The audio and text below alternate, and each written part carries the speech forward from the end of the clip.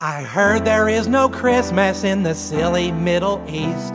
No trees, no snow, no Santa Claus. They have different religious beliefs. They believe in Muhammad and not in our holiday. And so every December I go to the Middle East and say,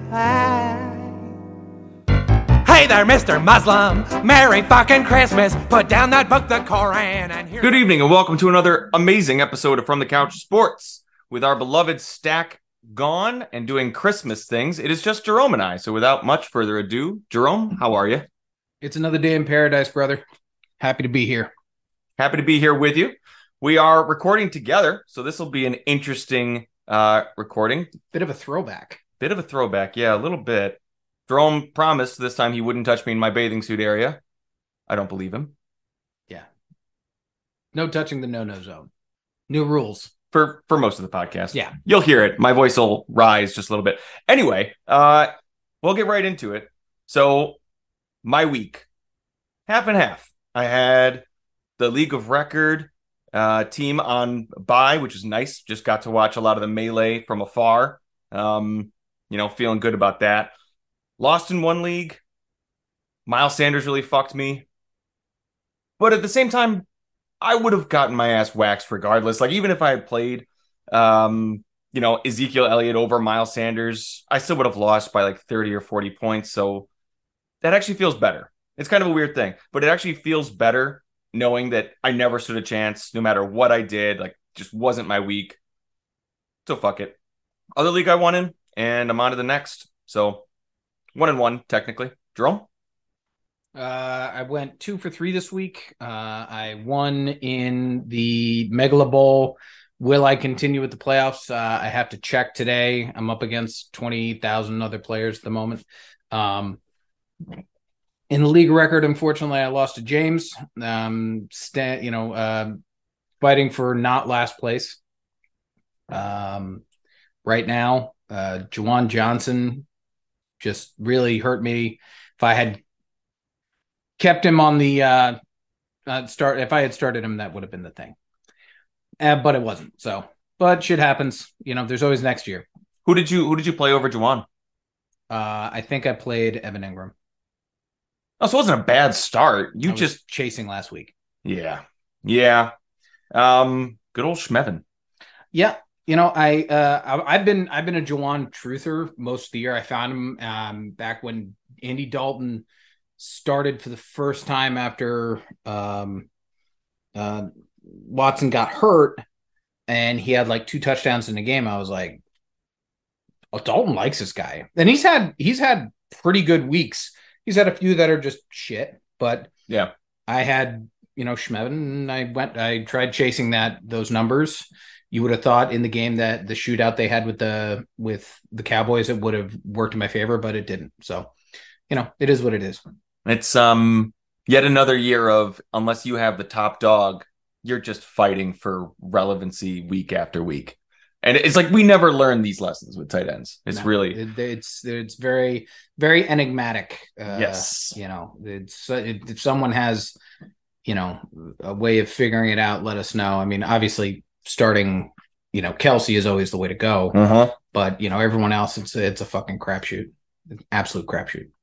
I will say in the League of Record, I checked, and I am facing Yvonne, who has Josh Allen this week, and the weather is going to be so bad in Chicago that there's a better than 50% chance that they move the game from Chicago probably to, I don't know if Detroit's at home this week, but probably do another dome game, which is trouble.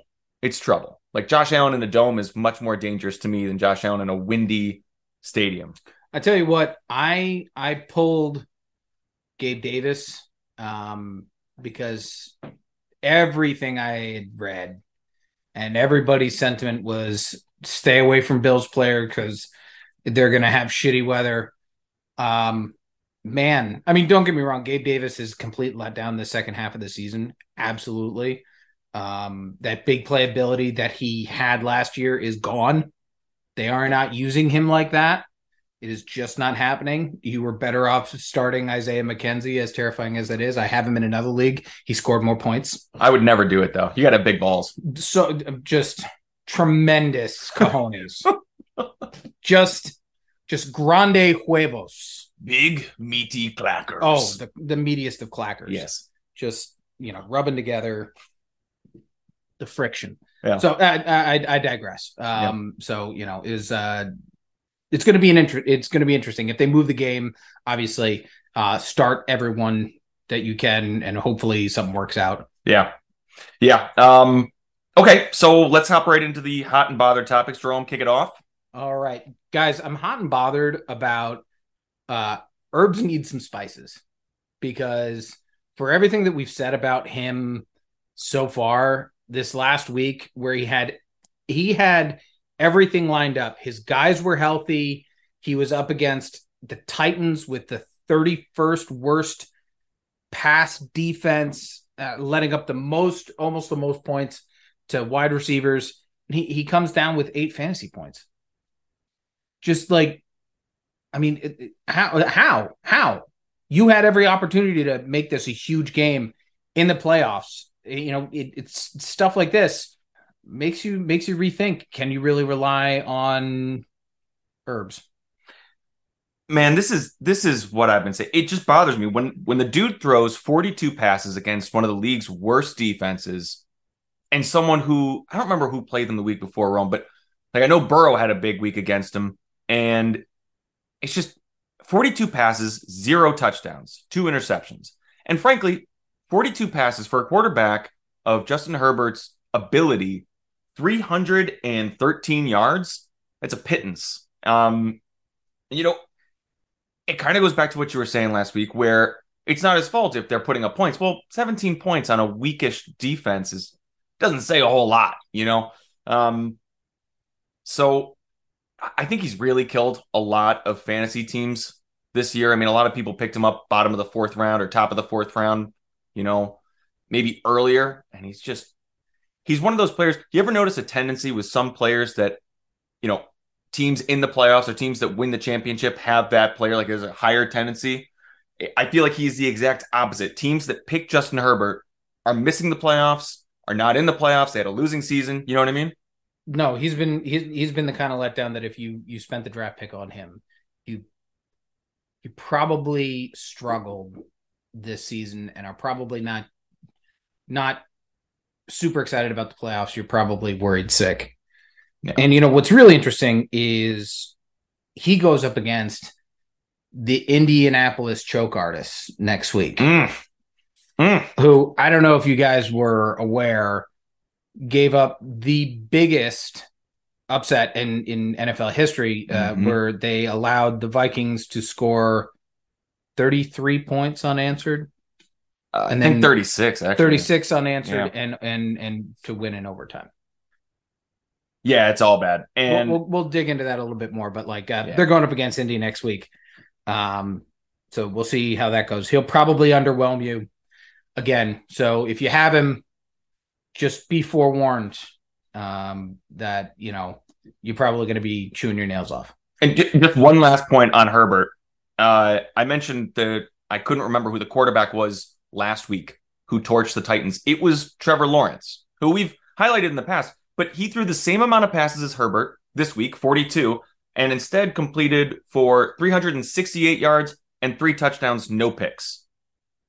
Going into the season, no one would have thought that Trevor Lawrence would outduel Justin Herbert against the same defense, and Lawrence is on the road. And we don't need to belabor the point, but I just think, I guess it goes back to everything I've been saying. I don't know. I don't want to go repeat myself too much. So we'll move on to the next topic here. It is mine. NFL franchises play with monopoly money, and that will never change. I am very much hot and bothered about this. I'm boiling over and frothing. So on Sunday, the NFL reported to its owners that the 32 teams have combined to pay fired coaches and executives at least $800 million over the past 5 years. Now, this was big news to me. I mean, my eyes, absolutely widened to their widest points. But, I realized after the fact, thinking about it, this probably isn't news to NFL teams. They're not shocked by this. They just don't give a fuck. They will pay for wins. They only care about the revenue they bring in. And frankly, they make so much damn money that it just doesn't matter. So it's I don't even know why the NFL, I don't know why this is maybe it's just news to us this year. And maybe the NFL does this every year, but it doesn't fucking matter. You know what I mean? Like, I don't know what the NFL is trying to accomplish here. I think where it's really going, and I'm hot and bothered about this as well. Maybe not boiling over and frothing, but I'm hot and bothered about it. And the thing that I'm kind of sticking on is that is not that they, the NFL let franchises know, hey, you waste all this money. I think that was their tactic to get them to wake the fuck up.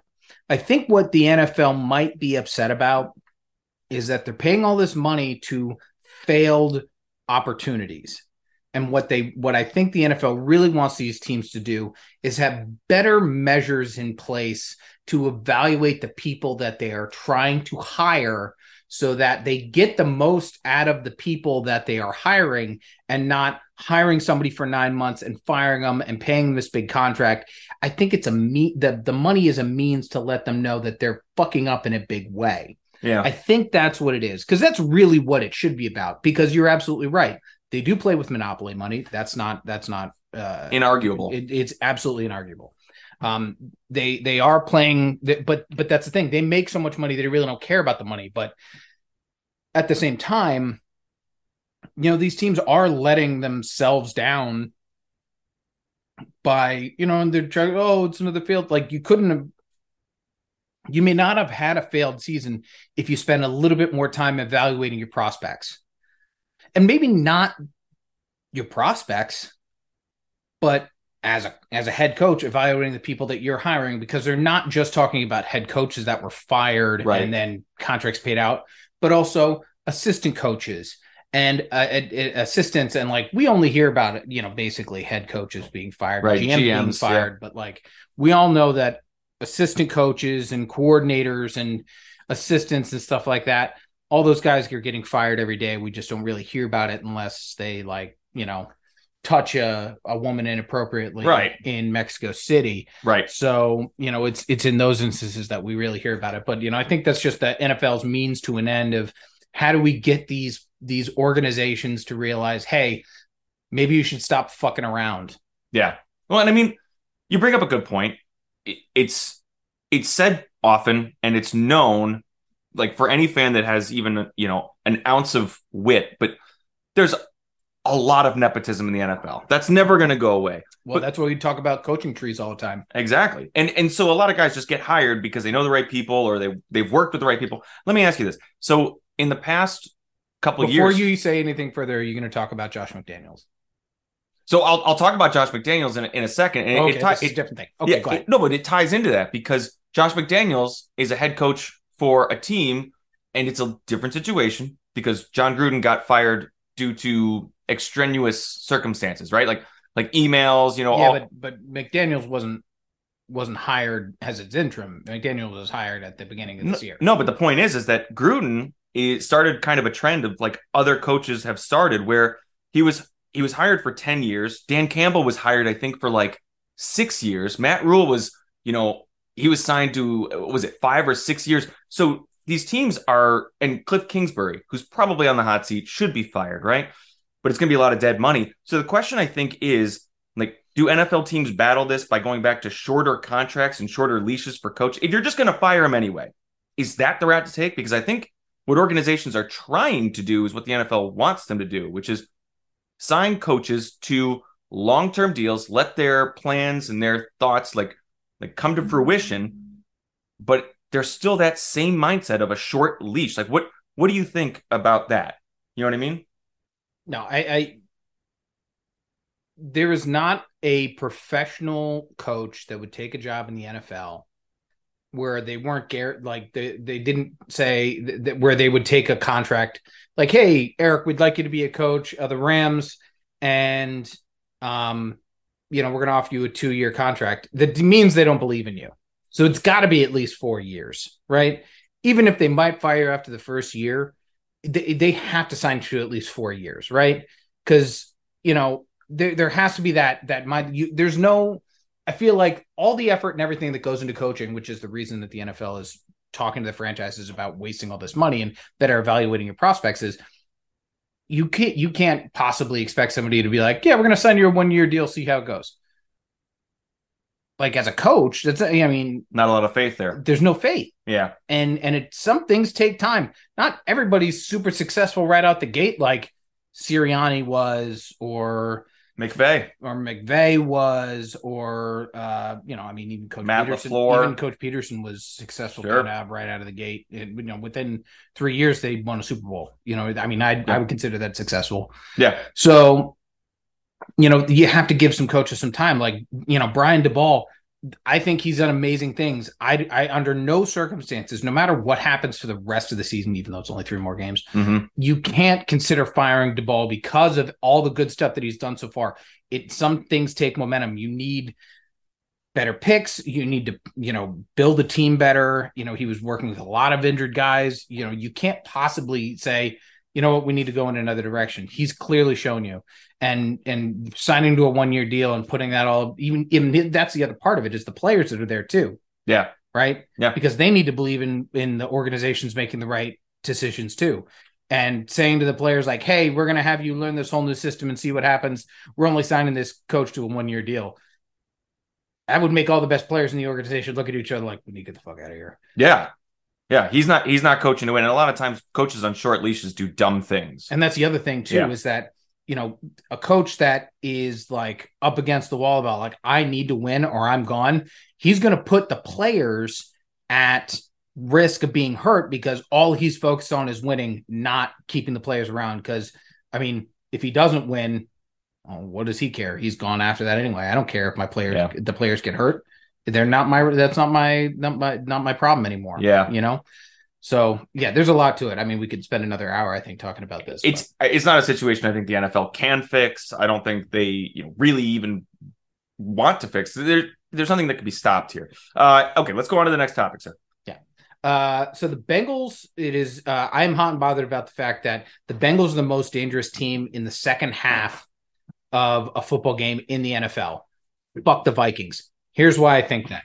There are 6 games this year where they outscored their opponents by at least a touchdown in the second half of the game. This week was a perfect example where I texted the boys Sunday afternoon saying, what is going on with the Bengals? What is going on? I can't believe this. Like, I don't think it's Tampa Bay playing that well.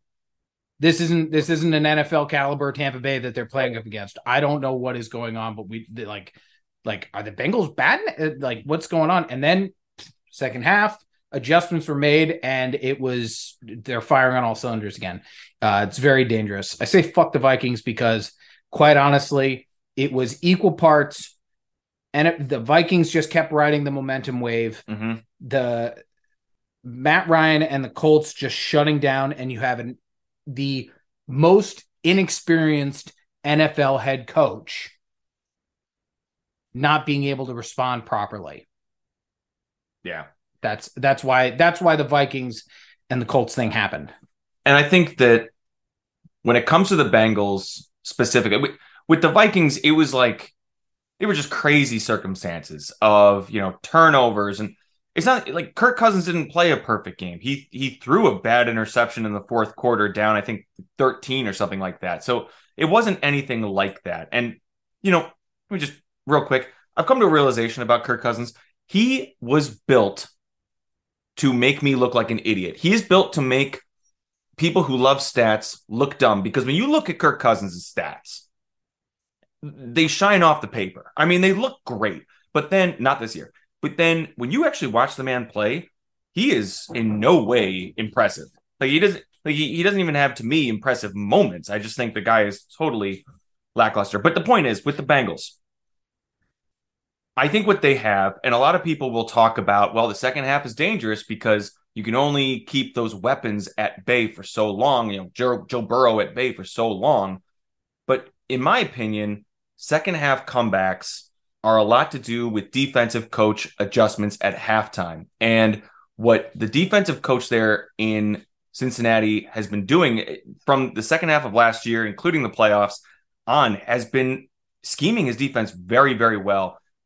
What the Bengals were allowed to do on offense was just take advantage of short fields. That's why Joe Burrow threw for like 200 yards and 4 touchdowns. because he didn't have to march down the length of the field.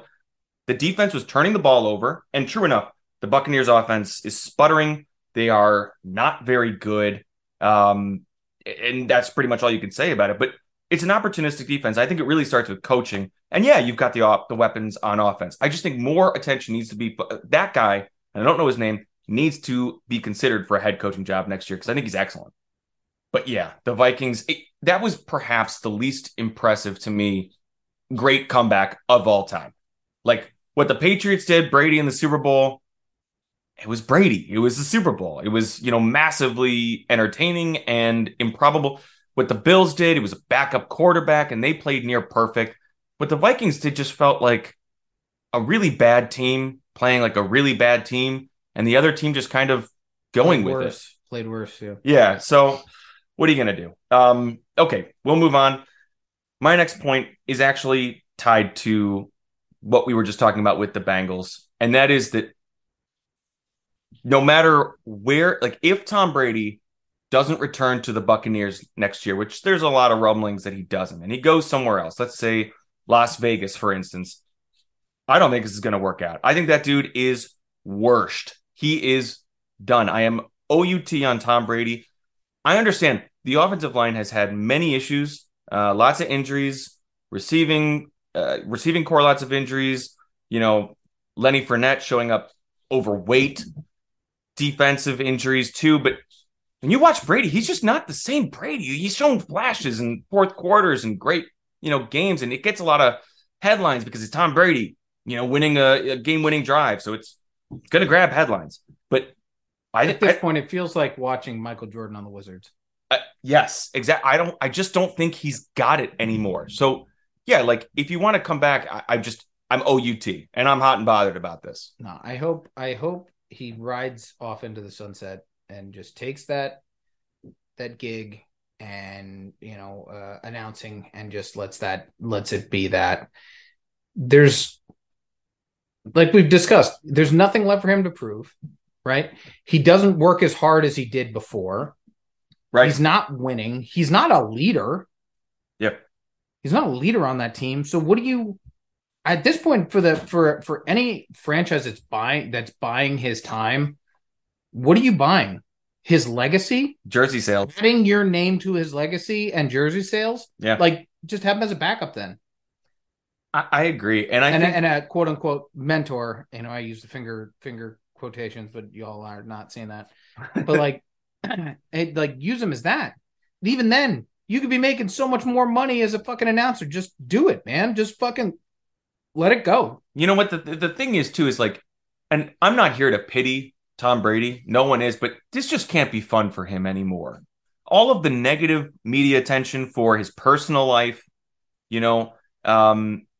the negative attention paid to his lack of work ethic, that's got to drive him nuts. And the losing probably drives him. How is it driving him nuts? He's the one doing it. I know, but he's making the active choice to be a stupid fucking asshole. It's because when people point it out to you over and over and over again, it's going to drive at you. It's going to just drive you nuts. And like I say, I'm not pitying him. I'm just saying this cannot be fun for him anymore. If I were him, get the fuck out. Suck, start a shotgun. All right, let's go to the next topic. Jerome. All right. I am hot and bothered that the NFL refs should be fined for egregious miscalls or publicly executed. One of the two. I've been talking about them all year, but we had another thing this week.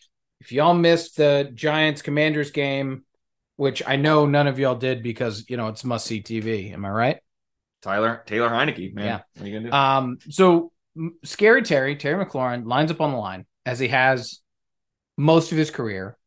And for those of you not aware, when he lines up on the line, if he's supposed to be on the line or off the line, he checks in with the line judge. You'll always see a receiver point to the judge, always, before and every play. They do some hand and arm signals, and that's it. Yep. So you'll see they have the clips. It's been all over the news, or sports news for that matter.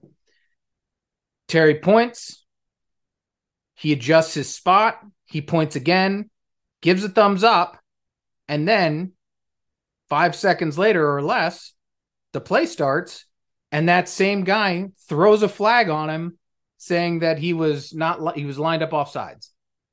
Now, if that doesn't make it look like that game was bought and fucking paid for, I don't know what is. And that guy should not have made it out of the Meadowlands last night. He should be somewhere in the icy mud rotting, because I'm not threatened by the Giants or Washington, but what I want more than anything is for football to be proper, and that is not it. And it makes people not believe in how the NFL is supposed to be run. Like anybody that has any weight with the NFL should look at that and say, well, that guy's fucking gone and we need to make this right. But there's no way to make it right. Right.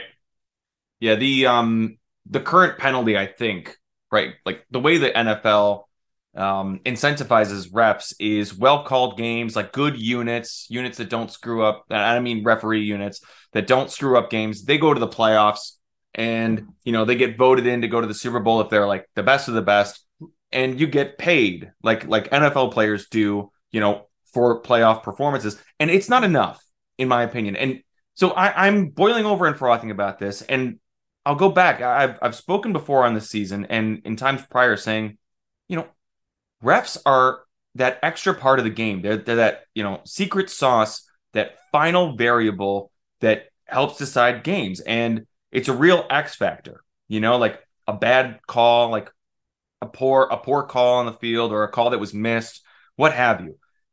And it goes both ways a lot of times, like whether it be your team or someone else's. But when it was as bad as it was this week, and there were a couple blown calls where interceptions that, should have been for a touchdown got called dead. And they were like late, like they were poorly blown whistles.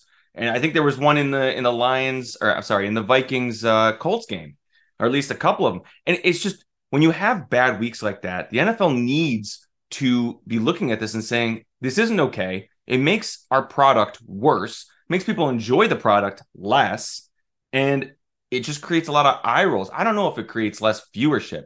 Like the NFL still makes the same amount of money, but they do need to look at this, and they do need to think about different things that you can do, because I don't think that coaches should be able to challenge a call. Yeah. Like, you're still limited to how many challenges you can have in the game. But, like, you see something like that, and Terry going over to Riverboat Ron and being like, Coach, he gave me the thumbs up. Like, you should throw the flag. Check the tape. And they should be able to look at it and be like, oh, yeah, he totally gave him the okay that he was good to go. What do you think? Is it too radical to say one penalty challenge per game per coach? Yeah. I think 2 is too many. But 1 should 1.5. 1 per half. Oh, right? Okay, 1 per half. Yeah, okay. Yeah, 1 per half. And then if you lose, you lose your timeout and everything like that, like normal. But like, it should be as easy as just like saying, okay, coach, look at the tape. Oh yeah, that ref fucked that up. Okay, that's a touchdown. Yeah. And probably because that's what it was. It wasn't that they're giving him a touchdown. It was a touchdown that was called back. Yeah. Like, I'd throw the red one all day on shit like that. I think there needs to be like something. If I'm looking up at the screen, I see like some pointing going on and a thumbs up. I'm like, okay, yeah, I get it out of my I'd be already getting it out of my pocket. Well, and what's nice is this could create some kind of accountability. Like, hey, if you got challenged and you lost a coach's penalty challenge, like a number of times, or you had a shit call. Because you had a shit call, right? Over the course of a season, like something gets reviewed, like your pay gets docked, like you get less games. I mean, to this day, 3 years ago when the Eagles played the Lions, Miles Sanders is running up the field, and I can't believe he's not dead, because this linebacker ran by and like pulled on the face mask of Miles Sanders. Oh. He was looking at it out his eye hole. Yeah. And it was a no call. Yeah. And like that play, like you what? That ref should be thrown out. Like, right. Go home, man. Go pack your bag, go home. Because like it was all over. It was egregious. Like I said, these are like egregious things, not tiny little like, oh, well, if we had closer technology and we were really able to zoom in, we could see that the ball actually never hit the ground. No, I'm talking about calls like that, or a call where like the player's looking at his eye hole from a face mask, and you're like, yeah, no, it looks clean to me. Like, what? It's Fuck clearly you. not. Yeah. Yeah, no, I agree. So we'll move on. It's definitely a problem. Last week was egregious. There's been a lot of roughing the passer calls too that have been very questionable. So it's been a topic. Real quick. No, no, no, no, no, no. I just saw a little thing come up. Coach Sirianni sent cheesesteaks to Coach Doug Peterson, thanking him for his win against Dallas. That's so fucking good. That's amazing. I love all of that. All right. And the fact that it's small, I want to know how many. Like how many is too many? Is 100 too many? 100's too many. I mean, for the NFL players, I don't think so. I feel like I think I am confident to say that a offensive lineman office could eat 100. Those are some soggy rolls flying all the way from Philly down to Jacksonville. I know. Yeah. But still. They're not. Well, it's pretty fucking cool, though. That is awesome. Okay, Go so ahead, last topic here. It is mine. With Brock Purdy at the helm, this 49ers team hasn't lost a step. I'm obviously boiling over and frothing. I asked for people to jump on the hype train a couple weeks ago. I think this kid is exactly, in effect, what Jimmy Garoppolo was for them pre-injury. If nothing else, okay? Like, we're fantasy players here. Look at the stats. I mean, Brock Purdy's averaging about 21 fantasy points a game. And look at the game film. Look, wins and losses. He's been doing absolutely just fine. I think that he is, in effect, like, I'm not saying that they're better off or worse off with him. I'm saying that they're right there in the same place that they were, in effect, with Brock Purdy. And honestly, like, I think it's wildly impressive, not for Brock, not your dog, not for Brock, but really for Kyle Shanahan. I mean, endless kudos to that man, because when you can go from Jimmy Garoppolo, who is a veteran quarterback, go from Trey Lance to Jimmy Garoppolo to Brock Purdy, it's something to be said for the third overall pick to a veteran quarterback, even with all of his faults, down to Mr. Irrelevant, and you're still doing just fine. Kudos everywhere. So boiling him and frothing, I think Brock Purdy can take them pretty far here. So I'm cool and calm about this. What I am hot and bothered about is how much I'm going to sound like Micah Parsons right now when I say that it ain't the man, it's the system. And it's not just Kyle Shanahan's offensive system. Nay,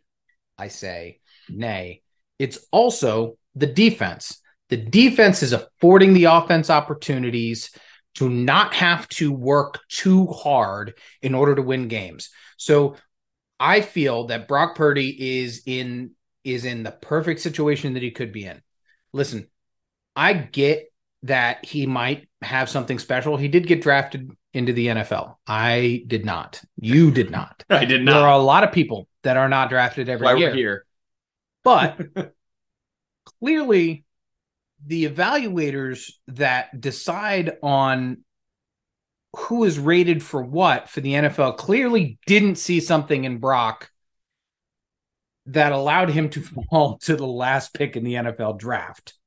So I think it's a short amount of time until the 49ers get into a situation where they are playing from behind and they are playing not from the position of firmness that they are used to, right? Where Brock Purdy shows his true colors and shows you why he was Mr. Irrelevant in the first place. I don't think it's the second coming of Tom Brady. I will not say that. I think good for him. And just like, it's got to feel real good to have everybody saying all the nice things they are about him. But I think the love affair with Brock Purdy in the NFL will not make it past this season. First of all, I think that it very well could, actually. I mean, when you think back to last year's playoff stretch with the 49ers and the fact that Jimmy Garoppolo had a hurt shoulder, as a Rams fan, going up against them in the NFC Championship, I thanked my lucky stars that Jimmy was as healthy or, as unhealthy as he was going into that game, because the Rams would have lost. They would have lost. Jimmy Garoppolo played very poorly, and the Rams were able to take down a victory. I think that Brock Purdy right now is better than that version of Jimmy Garoppolo. And that version of Jimmy Garoppolo got to the NFC Championship game. So the difference between the two of them is that Brock is still raw. Okay. Garoppolo, for all of the things that he has issues with, he has the benefit of experience. He's been there. He has a wealth of wisdom. Brock Purdy, just all he has is youth, moxie, and Kyle Shanahan, and youthful, and well, yeah, they both had that though. Yeah. So I think that's where it is. I think when you're good, you hold Purdy to the fire, he's going to melt. It's possible. You know what? And because what, like, how, if he is truly that good, then really, like, the NFL scouts need to fucking suck it up and figure it out. No, I agree. I was just pointing out to Jerome that all of my beer labels were printed upside down. That's odd. Actually, just the front ones. The back ones are. Yeah, the back ones are. That's just weird. No, I mean, you know, I'm a realist with Brock Purdy. I'm enjoying this because it's chaos. But I will say that there is, you know, that old cliche that this kid just doesn't know that he shouldn't be doing all that well. And sometimes those people can ride the lightning for a lot longer than you think they can, or that you think they will. I think he's going to have a rude awakening in the playoffs. It's possible. It's possible. It depends. The NFC is top heavy, is how I would phrase it. They're very top heavy. So, okay, let's get into our game of the week. Hit it, Herm. Hello? You play to win the game. You don't play to just play it. That's the great thing about sports. You play to win. And I don't care if you don't have any wins. You go play to win. So, all right, we finally have someone at 500. That is me. It is I. I'm at 23-23. Kieran is at 21-25, and Jerome is at 18-26. We all went 2-1 last week. So, kicking it off here with the first game, I looked down the line of games, and I chose the one that had one of the smallest margins, you know, in a spread, and that is Thursday Night Football, Jacksonville Jaguars at the New York Football Jets. And the line is at 1. So we do know that Zach Wilson is going to be quarterbacking this Jets team. And I think it's very interesting because obviously Zach Wilson sucks. If we look past that for just a second, you see a Jets team that did an extremely good job of defending against that high-flying Detroit Lions offense. Well, it's how long has it been since we said that, right? Not in my lifetime. Yeah, that's right. But there was a news story that came out that the Lions were just flat out not throwing at Sauce Gardner. So he's gotten to that level. And that's a team that has Amon St. Brown on it. You know, a bona fide superstar. They were throwing to him, though. Yeah, they were throwing to him, but they weren't lining him up against Sauce. So now he's gotten to that echelon of cornerback, that shutdown level. And this defense is all that in a bag of chips. Now, we've seen Trevor Lawrence just be awesome for the last month, maybe. And it's curious to me. It's a great test to see how Trevor Lawrence on a short week, because Thursday Night Football is weird. It's always weird. It's always been weird. Teams don't have as much time to prep. Players don't have as much time to rest. So I am very intrigued. I'll spoil the fun. I'm going to take Jacksonville. I am. I think right now they are a better team. And there's just no believing in Zach Wilson. But there is absolutely something to be said here for this Jets team at home, more rested than the Jaguars. And their defense, defense wins championships. So it is an intriguing one. And I'll check on the spread right now with Zach Wilson confirmed. But Jerome? I'm going to take Jacksonville. They've been playing extremely well. Easy enough to say, just look at how they did last week against a Dallas team where nobody gave them any chance at winning this game against Dallas. And yet they stayed and they on their feet toe to toe with Dallas, went into overtime and won by a touchdown with defense, one with defense, which is not Jacksonville style. Right. So I think that they'll be able to overcome the Jets for sure. Which, by the way, now the line is totally even. So It went just a hair, just 1 point. You think that's odd? The way Jacksonville's been playing, that the line is even and it's not totally in Jacksonville's favor?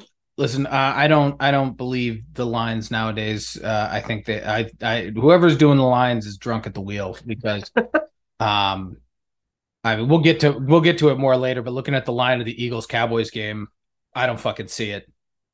Yeah, it's pretty wild. Okay, we'll go to the next game here. By the way, we don't have Kieran's picks in, but we'll obviously refresh you next week on how he failed. Go ahead, Jerome.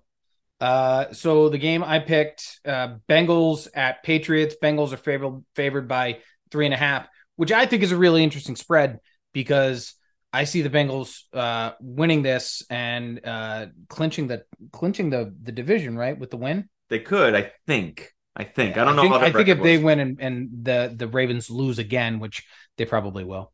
But the Patriots have had so many issues lately. I am shocked that there's only favor for the Bengals by 3.5 after just the poor showing the Patriots had against Las Vegas last week. Now maybe they're giving the Patriots some slack because they're playing at home.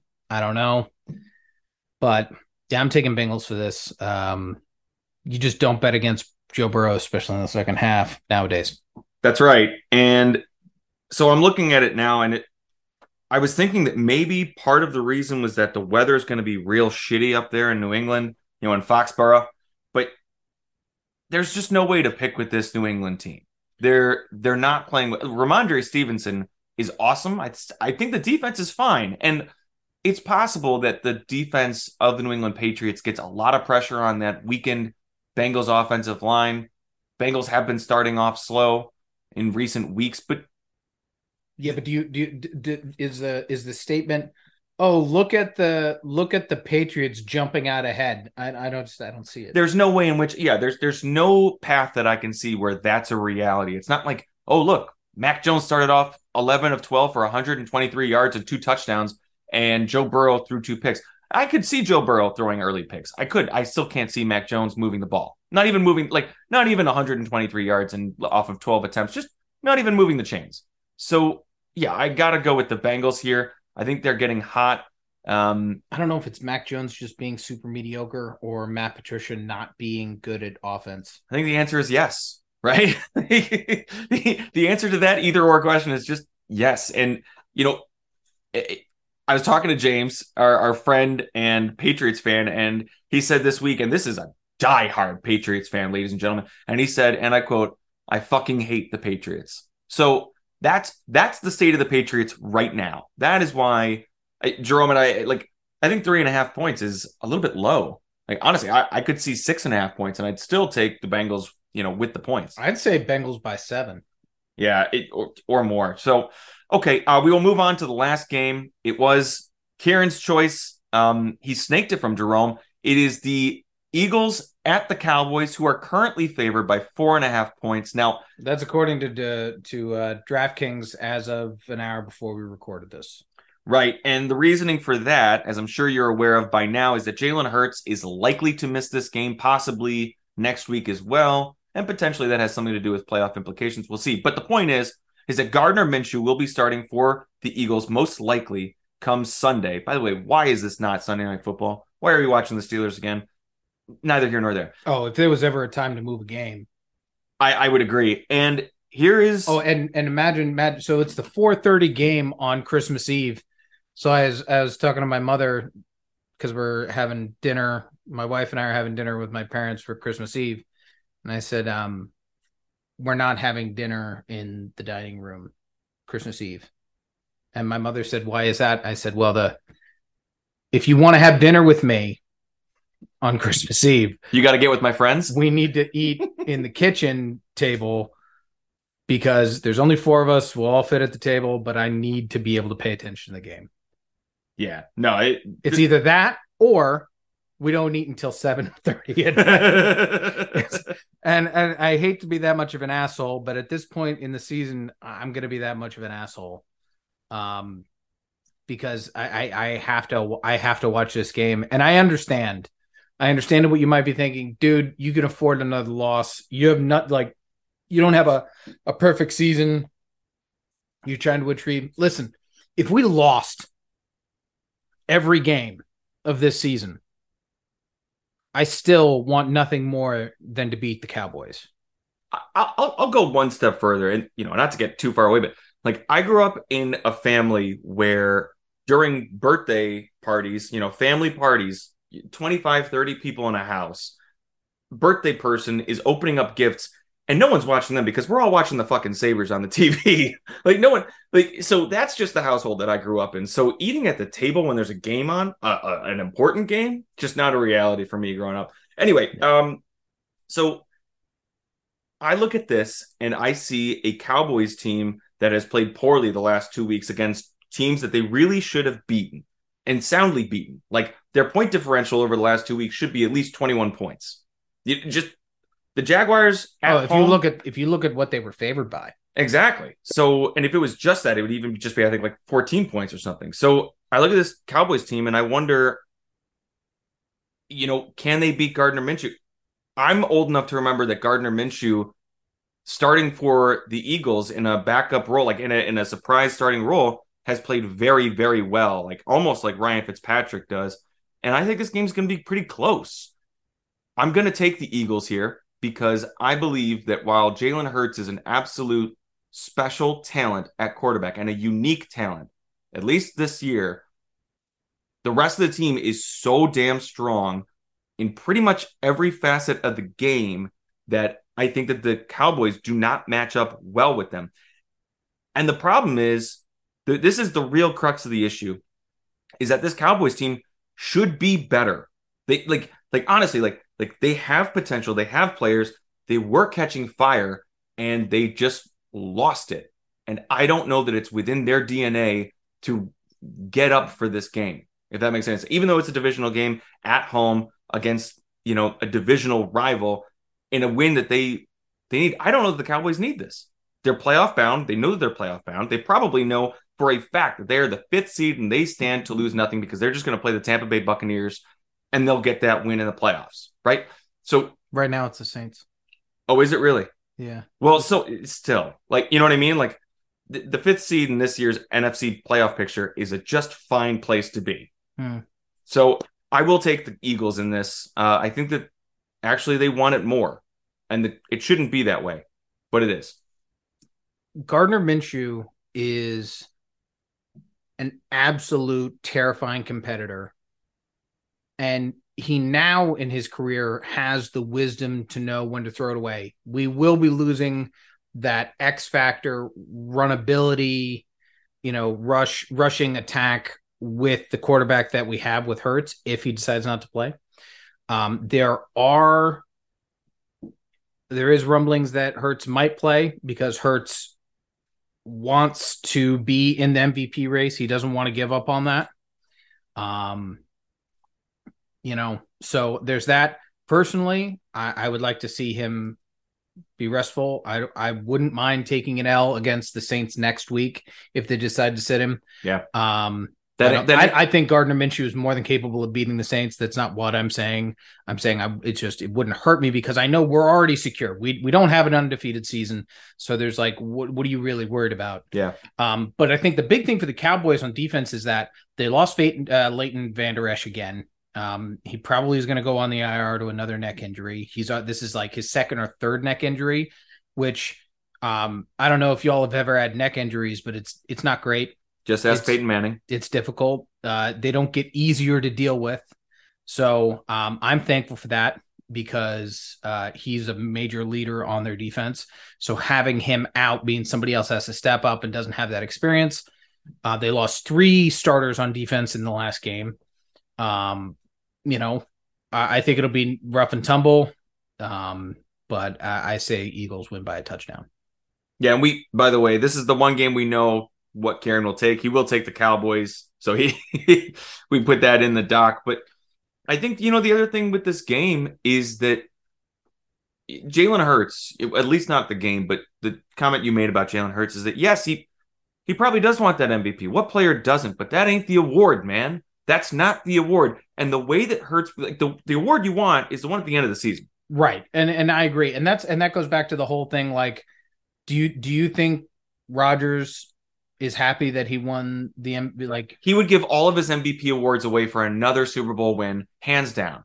Hands down. And, so like him winning it, it's like, oh great, I won this, but we didn't really go anywhere in the playoffs. But here's the thing. The difference between Jalen Hurts and, Aaron Rodgers, for instance, Tom Brady, other statuesque quarterbacks, is that Hurts does run the ball a lot. He gets hit a lot. More mobile quarterbacks always do. You got to take that rest time. Like, I understand, like, maybe if it's gamesmanship of wanting to be out there and playing in that rival game, wanting to be with your teammates, your fellow warriors. Like, I believe in those words and those mantras. But, this is where Nick Sirianni's got to grow a pair and say, no, sit down, take off the pads, put on the headset. I'm not risking you. I need you healthy for the games that matter most down the stretch. And there's nothing like, I love a player who says, no, I want to be out there with my guys. But at that point, that's when the head coach needs to step in and say, no, not today. I'm sorry. We love your fire. Bring it from the sideline. Help the backup. Help Gardner prepare for what he's going up against. You've got games in Philadelphia in January, and I don't know if they play playoff games in February anymore. I've lost track, but you've got games that just matter more, and so you never want to lose to a divisional rival, obviously, but this is the game to lose. It really is. No, next week is the game to lose. Well, okay, against the Saints. I think we can agree to disagree on that. I think that both are. Frankly, if it comes down to the health of Jalen Hurts, but neither here nor there. Good point. Okay, so that is it. Good luck in all your playoff matchups, Jerome. I hope that you did move forward in the what's it called? The Megala Bowl. The Megala Bowl. I certainly hope to be with a winning record after these playoff matchups. I really don't feel good about this Josh Allen matchup, man. It's a league of record, and I just. Here's a real interesting story that I waited until the pod to tell you. Oh God. So Ted got like email spammed and Google locked him out of his email. Oh, he can't set a lineup? So he wasn't able to set up lineup this week. Ooh. It was a good thing that he had the bye. Wow. And the dumbass, yes, I called my father a dumbass. The dumbass didn't call and ask me to help him earlier. So I had to unfuck his situation with his emails and everything like that. And he's back up and running. But yeah, he waited until Sunday to say, hey, my email's not working. And I was like, why didn't you say something? And he's like, well, I figured you were, I was like, are you kidding me? You know what? And I've kept note of this. But right now in our league of record, there are 4 teams left, 2 of which auto drafted and 2 handpicked their teams. And no matter what, there will be a team that auto drafted in the finals again this year. I don't think I can ever take my hand off the wheel and like not draft my team, but it makes you wonder, right? What good does it do? I don't know. Dude, I picked all the wrong guys this year. Except for Jalen Hurts. That was the only thing I was right about. Everything else about who I picked this year was wrong. It's about everyone. It's about this time of the year that I really wonder what I do with all those hours of studying and thinking and mock drafting. Like, what am I wasting my time with? Because I don't know. You know what I mean? And it's frustrating to say the least. It is indeed, and I think that's about it. I think that's it. All right, folks. Like I said, enjoy this week of NFL football. Hope your fantasy teams do well. Jerome, say goodnight. I hope you lose this week. Well, fuck you too. Good night. Good fucking night. Hey there, Mr. Hinduist. Merry fucking Christmas. Drink eggnog and eat some beef and pass it to the missus. In case you haven't noticed, it's Jesus' birthday. So get off your heathen Hindu ass and fucking celebrate.